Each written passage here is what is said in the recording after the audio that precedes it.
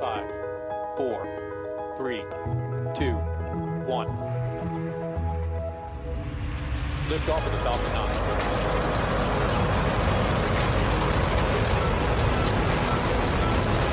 Falcon 9 clears 30 hours. Hi, I'm Mark Boucher. Welcome to the first episode of our annual summer season special. We've just completed Season 4, and Season 5 is currently scheduled to start on September 27th. Between now and then, we'll be featuring weekly interviews or presentations from other content creators. Today we have a Future in Space Operations presentation from April of this year. The presenter is Mike Lindsay, CTO of Astroscale, who discusses the need for satellite life extension services, active debris removal, their technology, and offerings. We offer this presentation now as Astroscale's LCD mission successfully demonstrated repeated magnetic capture of a client satellite last week. In his presentation, Mike states, "Space development demands sustainability." This has never been more true. Space debris is and has been a problem since the early days of the space age. While most space actors are taking sustainability into account, the issue of legacy debris is a problem still without a cost-effective solution. Companies like Astroscale are trying to make the business case by offering innovative solutions. They aren't offering to clean up legacy debris, but what they are attempting is a good first step. As new ideas, technologies, and importantly, business solutions come into existence, we can only hope that all space debris, legacy and new, can be safely removed. Listen in. All right, thank you. Just a quick disclaimer, I was a bit sick last week, and I'm maybe still recovering, so if I take breaks to mute, just grab a sip of tea here to help my voice. So yeah, thank you all for making the accommodation, change the time here, giving me an opportunity to speak to you all. My name is Mike Lindsay. I'm the CTO for Astroscale. I'm currently based in Tokyo. I've lived here just over a year. I moved here February of 2020, and very interesting time to move overseas. It's been quite a year for all of us, I imagine. Previous to Astroscale, I was part of OneWeb. I was there since day one, so I helped design the constellation, the mission operations of the OneWeb system. I was involved with a lot of the system design, system engineering, mission operations, and then got heavily involved in the spectrum policy, actually, as well as the space debris policy, and became quite passionate about how OneWeb approaches orbital responsibility, and helped the company pursue a solution actually I'll mention today for how to prepare the satellites that fail in orbit for eventual removal by a third party. That was a big part of my role at OneWeb, which kind of naturally led me to pursue kind of going all in on orbital sustainability and joining Astroscale, which has the mission of orbital sustainability. Previous to OneWeb, I was at NASA Ames Research Center for 5 years, working on a variety of mission concepts, kind of doing mission design, system engineering, and then right before I left, I was doing mission operations on the Lunar Atmosphere Dust Environment Explorer, or LADEE. So that was a really, really cool mission to work on before parting ways there. But yeah, today I'm going to be talking about our current mission that is in space right now, LCD. And so I'll walk through the mission and talk about, why we're pursuing this and how it pertains to our other services, and then in particular active debris removal, as we see kind of as a significant challenge, but very important mission to pursue. So I believe the slides, everyone should have the slides. So I believe I can just speak to the slide numbers there. So if you're on slide 1, you can advance to slide 2. And let me just do a check there. Is that a good way to move forward? Everyone's with me? That's exactly right. Try and mention the slide number every time you change it. You got it. Thank you. Okay.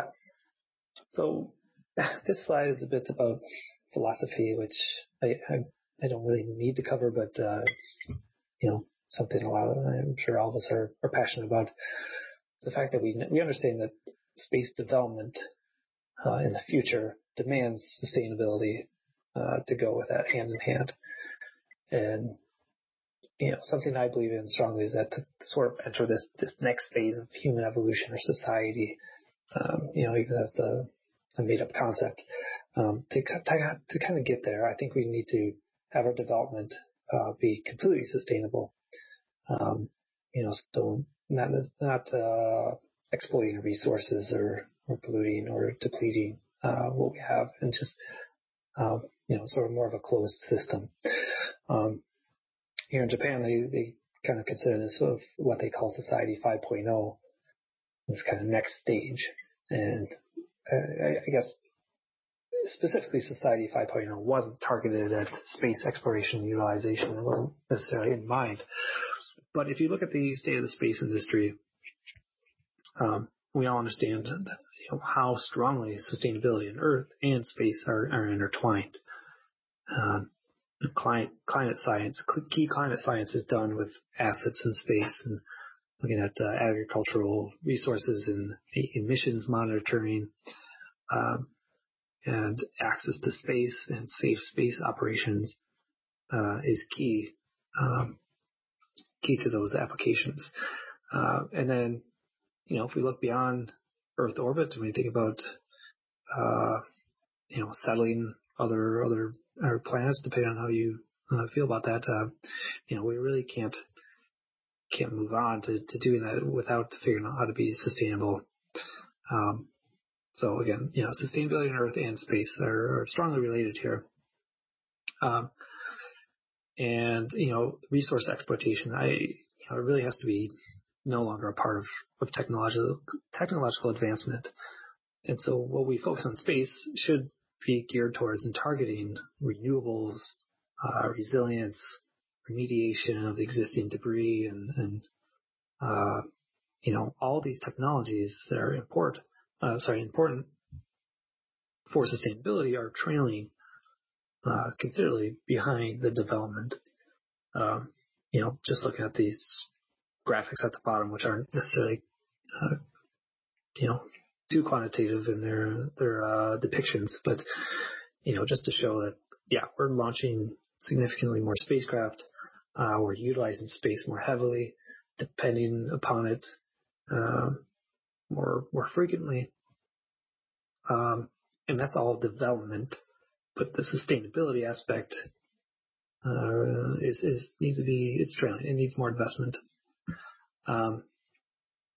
So if we go to slide 3, this is what Astroscale views as the technologies and the approaches that can be pursued to improve the current situation.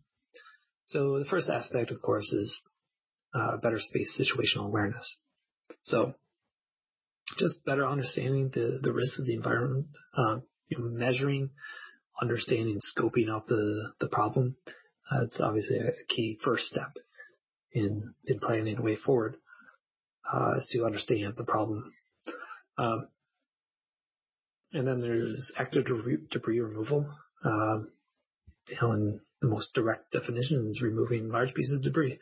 But the idea is that we mitigate the risk of future events that create additional debris, recognizing that one of the most substantial threats to safety of operations is the debris that is too small to track from the ground, but large enough to pose a significant threat to on-orbit assets.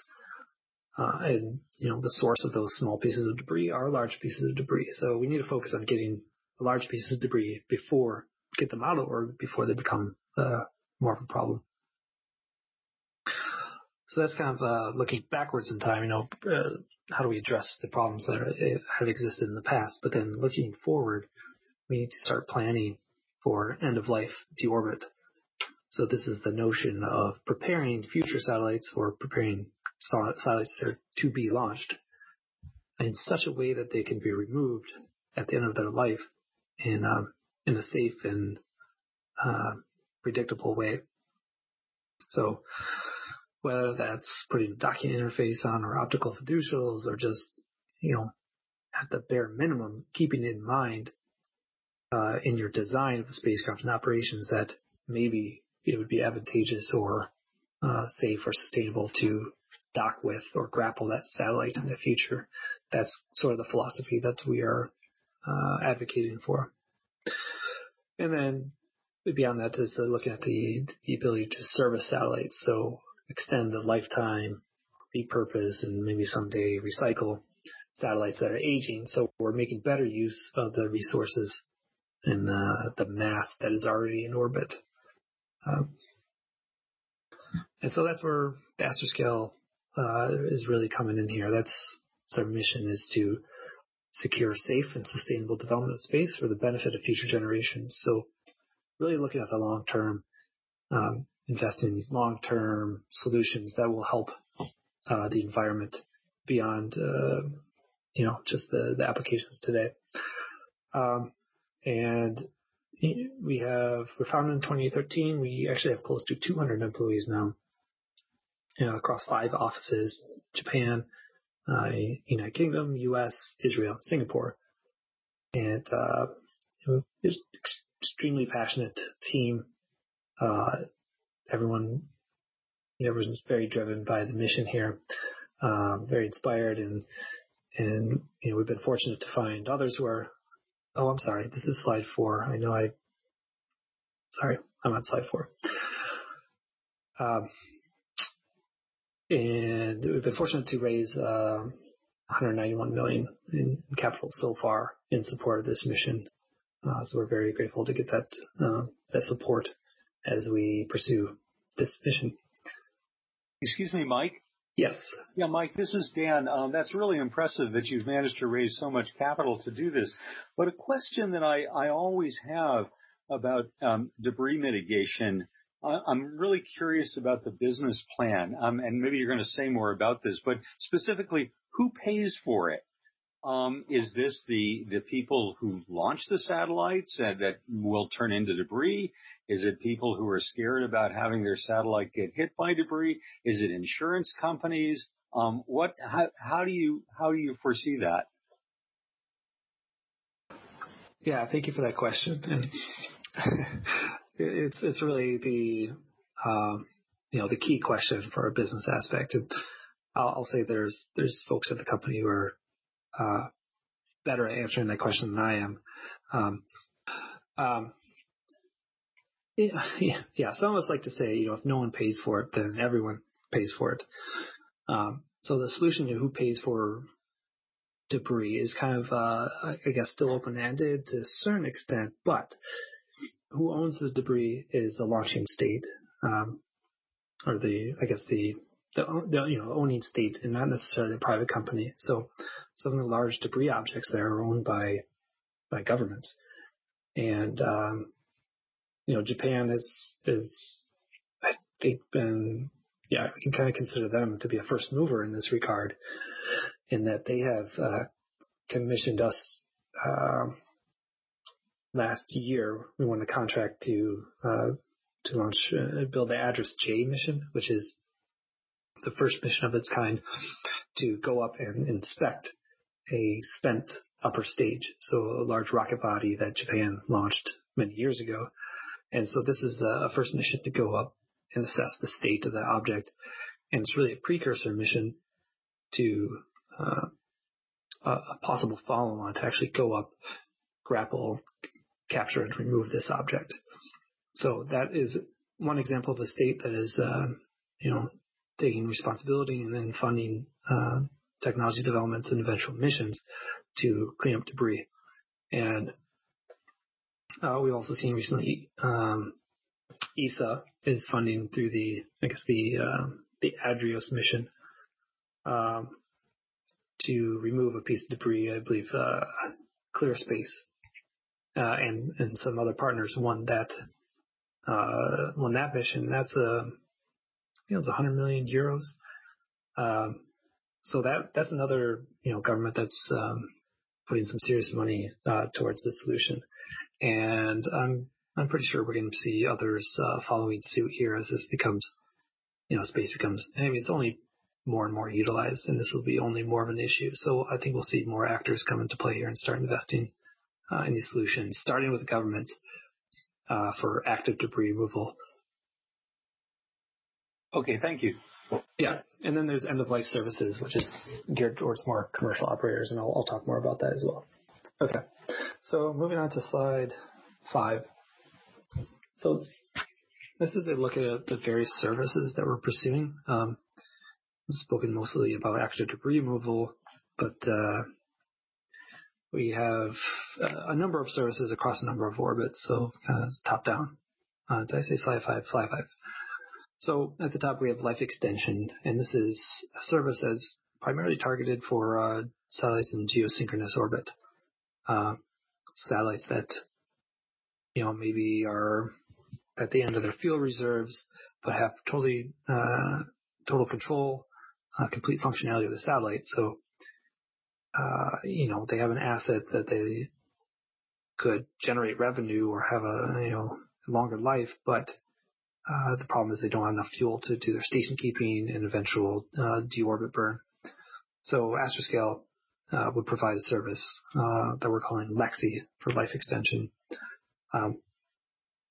to do something very similar to what's already been demonstrated by MAV-1 mission, which is to sort of attach in a non-invasive way to the client and just provide Delta V, really, station keeping maneuvers as needed to extend the lifetime of that satellite. Next one is in situ SSA and inspection. This is something that we're actually working on right now for JAXA to inspect an upper stage. So we'll rendezvous with the client. We'll take a number of images, assess the tumble rates, assess the structural integrity, make sure it's in one piece and that it's safe to approach.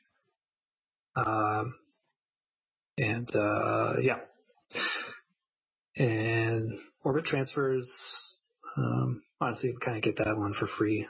That's kind of the basis of our service is to rendezvous and dock with the client and then change its orbit or provide station keeping.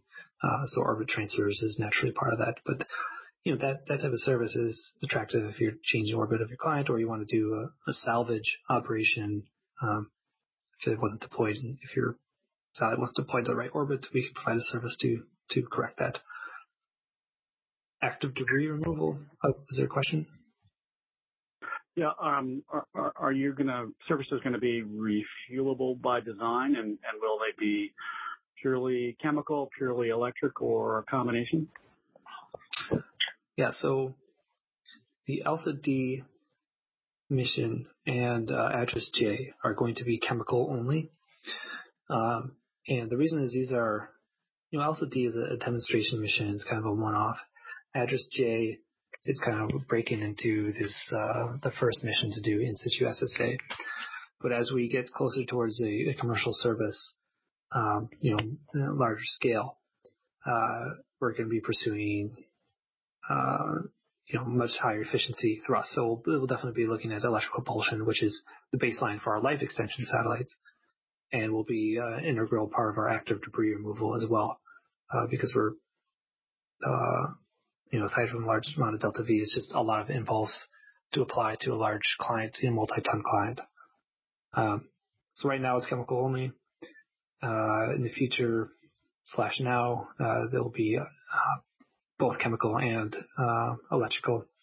Because right now, chemical propellant is in kind of mid-thrust capability is important for doing the rendezvous and docking maneuvers. So you have ample control authority to do those fine maneuvers at the end of the docking. And then as far as refuelability goes, that's definitely something that's interesting to us.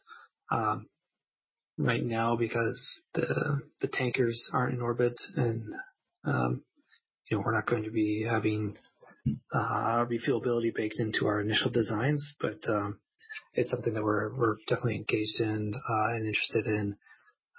When you're in the business of providing Delta V, fuel availability is a key resource. So it's definitely something that's on our future roadmap as we move. We'll continue to look at that and see how it develops. I'd like to have a follow-up question to something you said there. You talked about moving to larger scales. Is this in terms of the client vehicles you'll target, or the size of the spacecraft which Astroscale will be providing for their services? Could you clarify a little bit more on that, and if that means higher power spacecraft, or if you're still what kind of mass ranges you're looking in? Yeah, so it depends on the service line. When we look at active debris removal, for example, kind of the main threat to orbital sustainability are these objects that are 4 tons to 8 tons. So the first objects we're looking at are kind of in the 4-ton regime. We're not targeting 8 tons just yet. So yeah, pretty large clients. Life extension, kind of the same ballpark for GEOs. These multi-ton clients. For end of life services, that service arm is really targeted towards some of the large commercial constellations. A lot of the broadband satellites, for example. Those clients are not multiple tons. They're talking typically less than 1,000 kilograms, and then OneWeb's case, they're 150 kilograms. So it's kind of a range in there. So this is a smaller satellite, both servicer and client. Okay, thanks. And just a very short follow-up. Do you already have an idea what kind of electric propulsion technology you're planning to utilize? Yes. Yeah, but I'm not sure if we're kind of settled on the vendors, and actually not sure what I can divulge at this time. But yeah. Okay. All right, thanks for answering. Yeah, you bet. Okay. So if we go to slide 6, 6, 7, 8 are just kind of some pictures. Slide 6 is a depiction of ELSA D, which is currently in orbit right now. And I'll actually have a video that I'll ask people to look at in a few slides. So just move on to slide 7. This is, shall I say, an artist's rendition of one approach to docking with and capturing a spent upper stage. I believe this is a model of the H2A upper stage. So we're targeting using the payload adapter fitting ring there as a kind of a sort of standard interface, which is present on quite a few debris objects. So that presents a sturdy interface with which we can grapple and control the debris object with our servicer. We'll go to slide 8 to look at our life extension in orbit, or LEXI servicer, which is on the left. In this drawing, it's approaching a client on the right there, and it is also approaching the payload adapter fitting the ring there, which is present on a pretty high proportion of GEO clients. And so we approach it using, it's a little hard to see, but there's these kind of 4 arms that are extending that will grab onto the ring and provide a docking, sorry, it's late here. The docking interface, and we can apply the torques and any of the momentum changes through that interface to the client. And of course, it's capable of doing multiple docking, so it can dock and undock multiple times and feasibly serve multiple clients as well. with a single spacecraft. All right. Going to slide 9, just kind of a depiction of how Astroscale organizes or kind of views its effort. Tackling orbital debris. I mean, we're mostly talking about technology here, but we already know that there was a question about the business case. Who's going to pay for that? And then if it's nation states or commercial operators, does that depend on the policies? Can you even have your spacecraft dock with another, an asset of another nation state? What precedence is there? So it's a multifaceted problem. It's not just about technology. Our goal is to make this, if we really want sustainability and development to go hand in hand, it has to be, commercially viable and part of an ecosystem where it's not just an expense for operators and states, but it's also seen as an investment, in it being mitigation of orbital debris and end-of-life services. So the more that people recognize that this is an investment in a sustainable future and keeping their business operations safer and more sustainable, the more we're going to see buy-in to this philosophy and this technology. So it's there's a lot of work to be done in helping others see the business case and kind of taking a long-term view.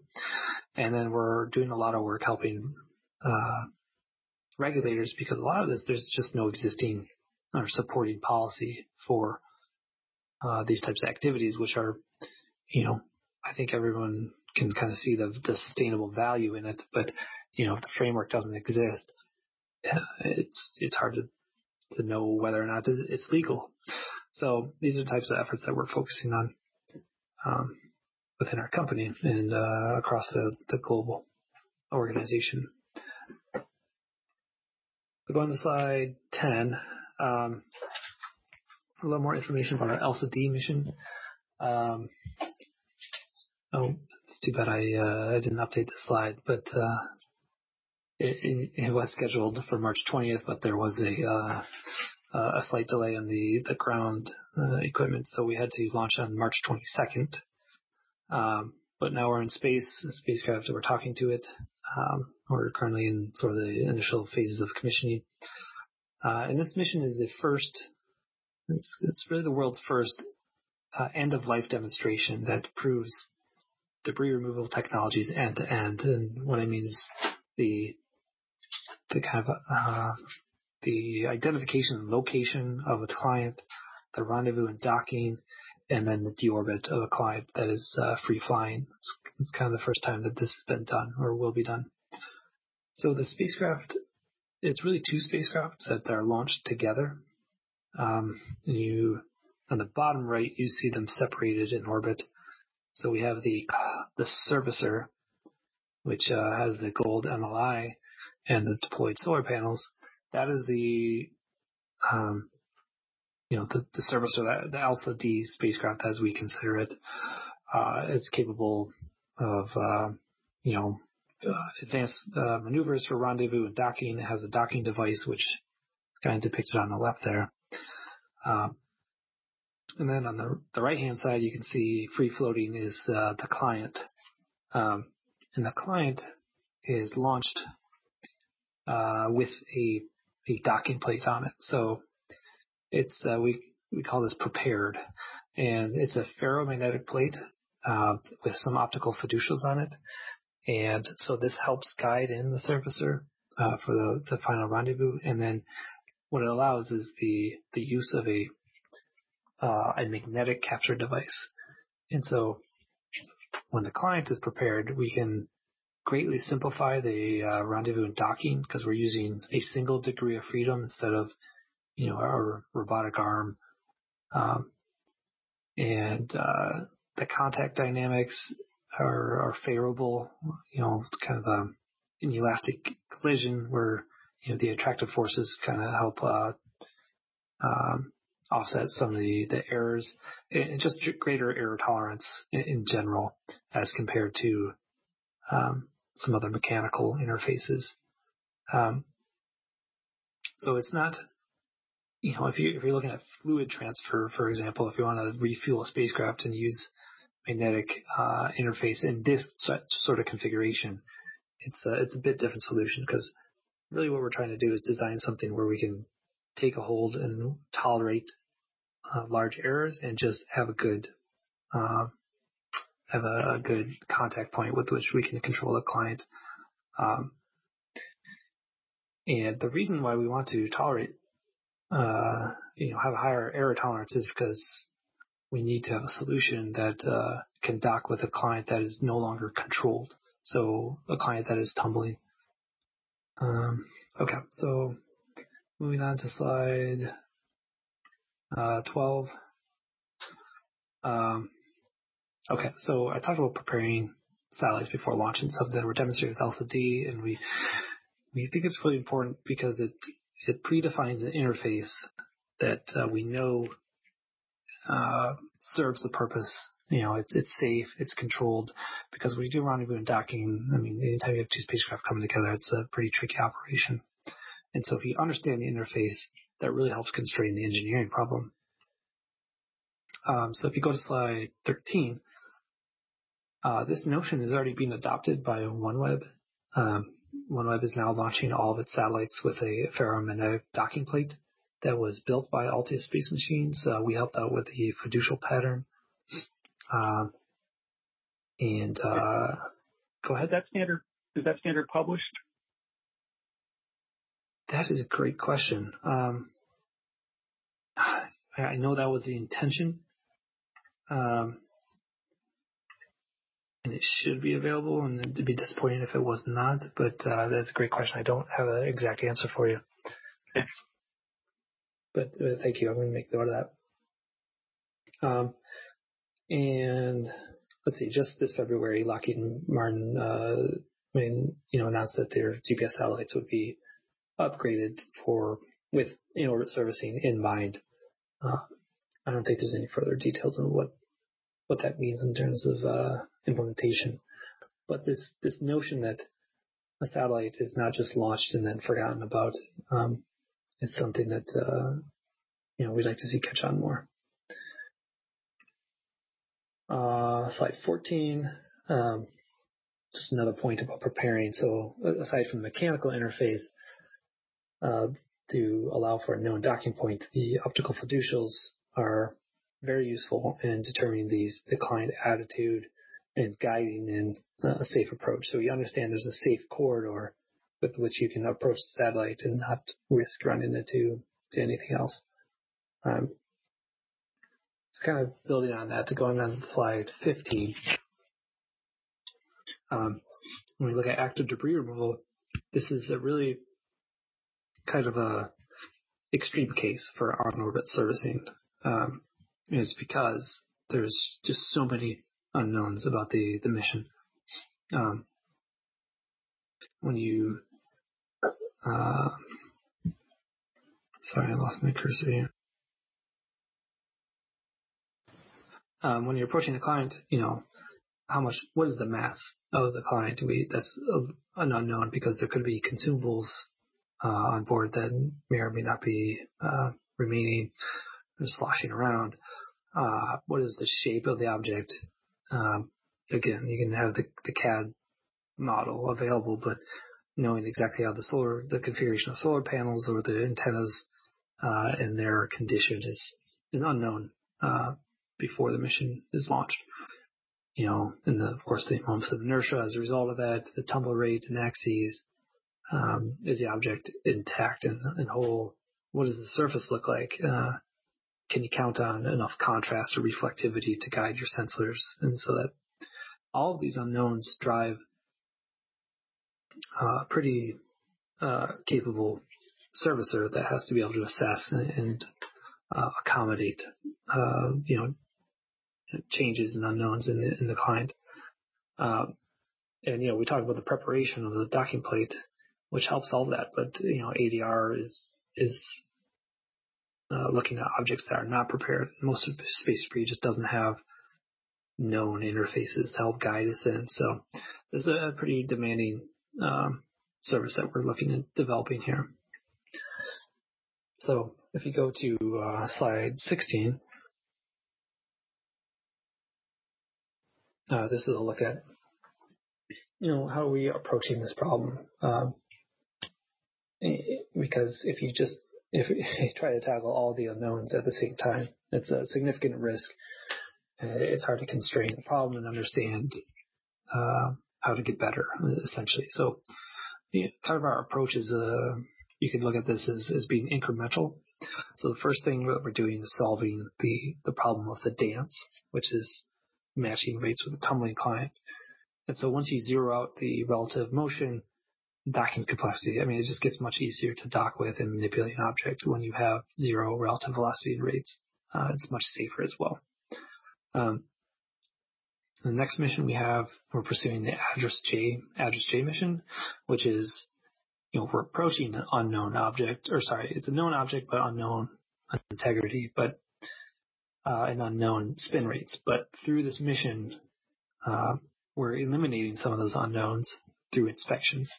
And so this will feed into the solution space of the follow-on mission that will do the full-scale ADR.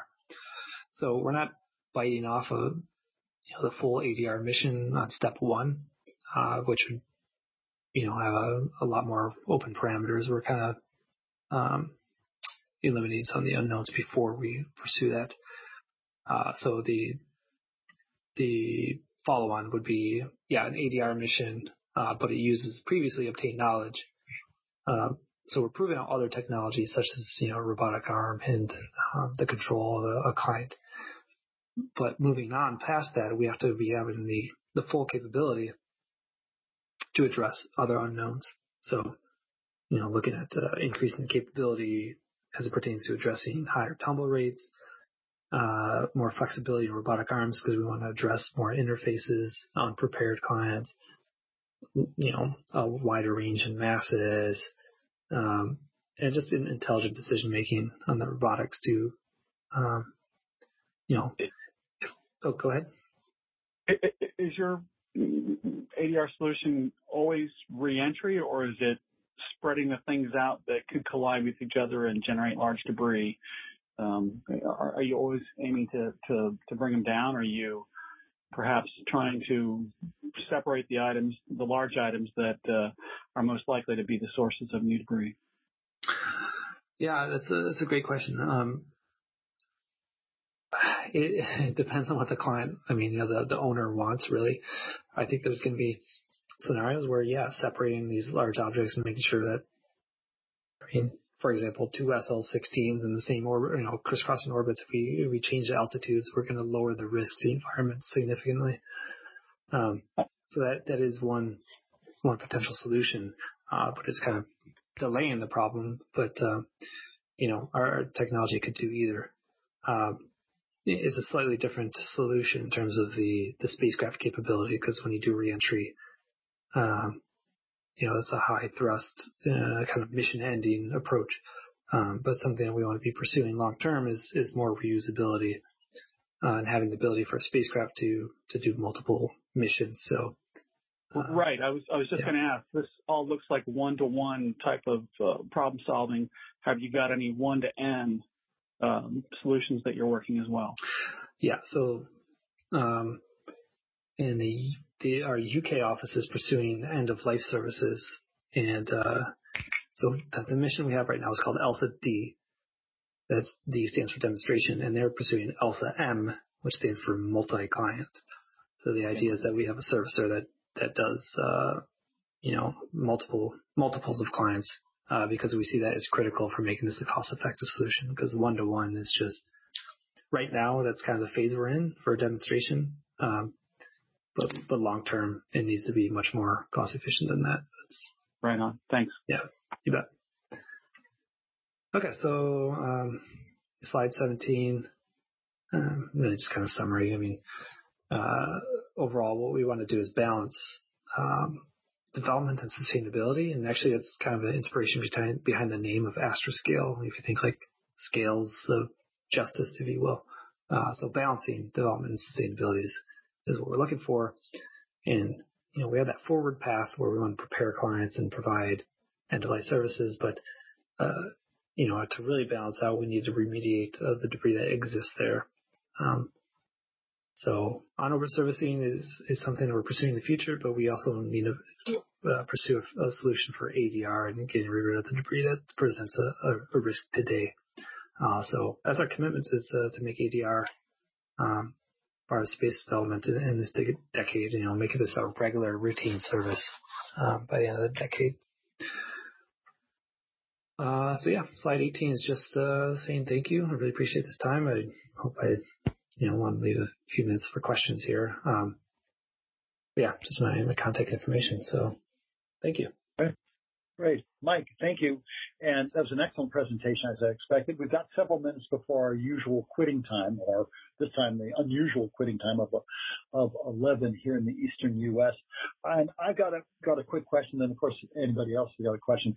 If you're not giving away, corporate or company secrets or indelicate issues, you mentioned right near the beginning, the 6 countries that are involved in this, some number like that.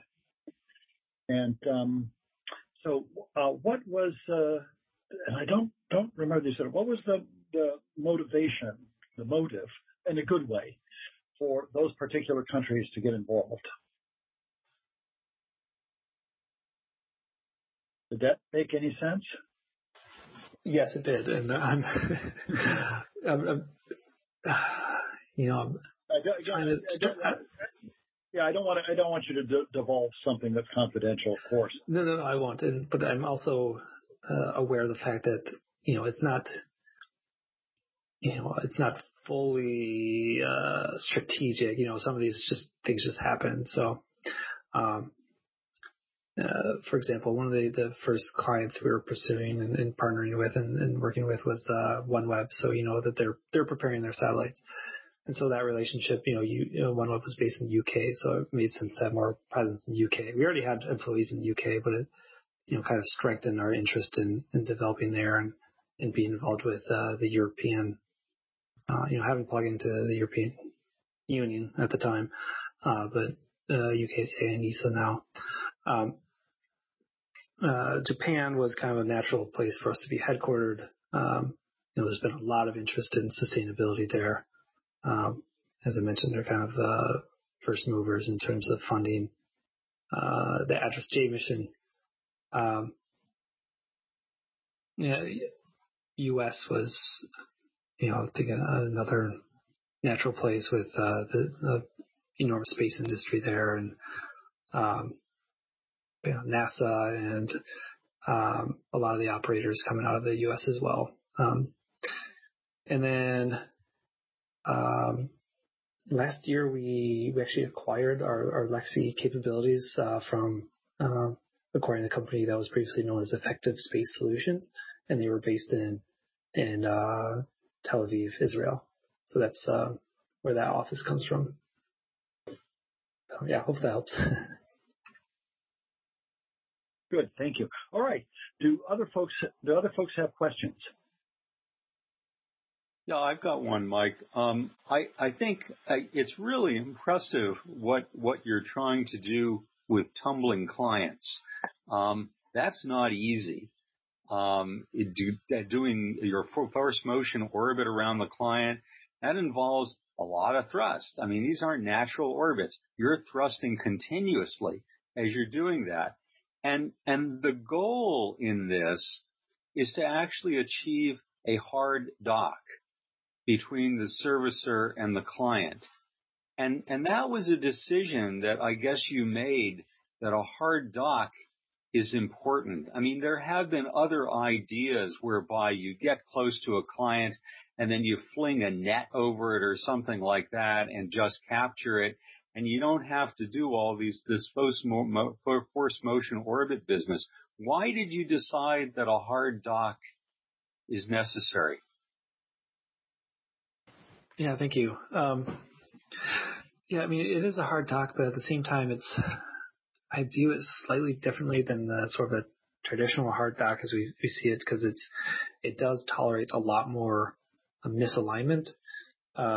So when you're doing that forced motion orbit, and you have how you're controlling it with the thrusters, you have a finite impulse, and so you're kind of wavering back and forth, and so having the magnetic interface really helps us tolerate a lot of that error.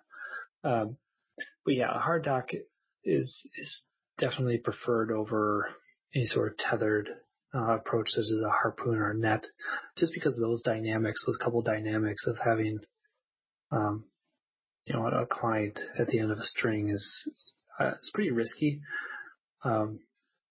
I guess I tell people, like, if you have a dog on a leash, you can prevent that dog from getting away from you, but there's nothing you can do to stop that dog from coming back at you. So, if you have that spacecraft at a tether, there's nothing you can do to stop it from coming at the servicer. So having a hard dock was really a safety issue. Okay, so you're saying that a hard dock is advisable to reduce the risk on the servicer. That's really interesting, and that makes a lot of sense. Okay, yeah, thank you. Yeah, you bet. It's also about confirmation as well, to understand, if you cast a net, it's hard to really get validation or confirmation that you do have it captured. Right. Okay. And along those lines, what kind of tumble rate can you accommodate on debris, and what fraction of the high priority debris pieces that you're looking at removal in the 4-ton category fall into that maximum tumble rate constraint? That's a great question. I mean, there's been I think quite a few assessments done looking at light curves on geo clients that are tumbling, and those, typically less than 3 degrees per second. I mean, that's extreme actually for a geo client. Those are typically less than a degree. And so we expect a lot of the clients in LEO to be somewhat similar, but LCD is the first mission, so it's not looking at multiple degrees per second, I'll say. But looking long term, that's kind of the aim, is to be able to address some of the faster spinning ones. But I guess I predict that there'll be some clients that once they get up there and look at, we could just determine that they're spinning too fast. But it's really hard to know. Right now our best assessments are done looking at the light curves and trying to fit models to that. So it's hard to get kind of a full assessment of what the population is doing out there. Well, that's a wrap on this episode. Your feedback is very much appreciated. Please use our Twitter channel @TheEconomySpace to contact us, or send an email to podcast@spaceq.ca. Help others discover our podcast by writing a review on whichever platform you use. Thank you.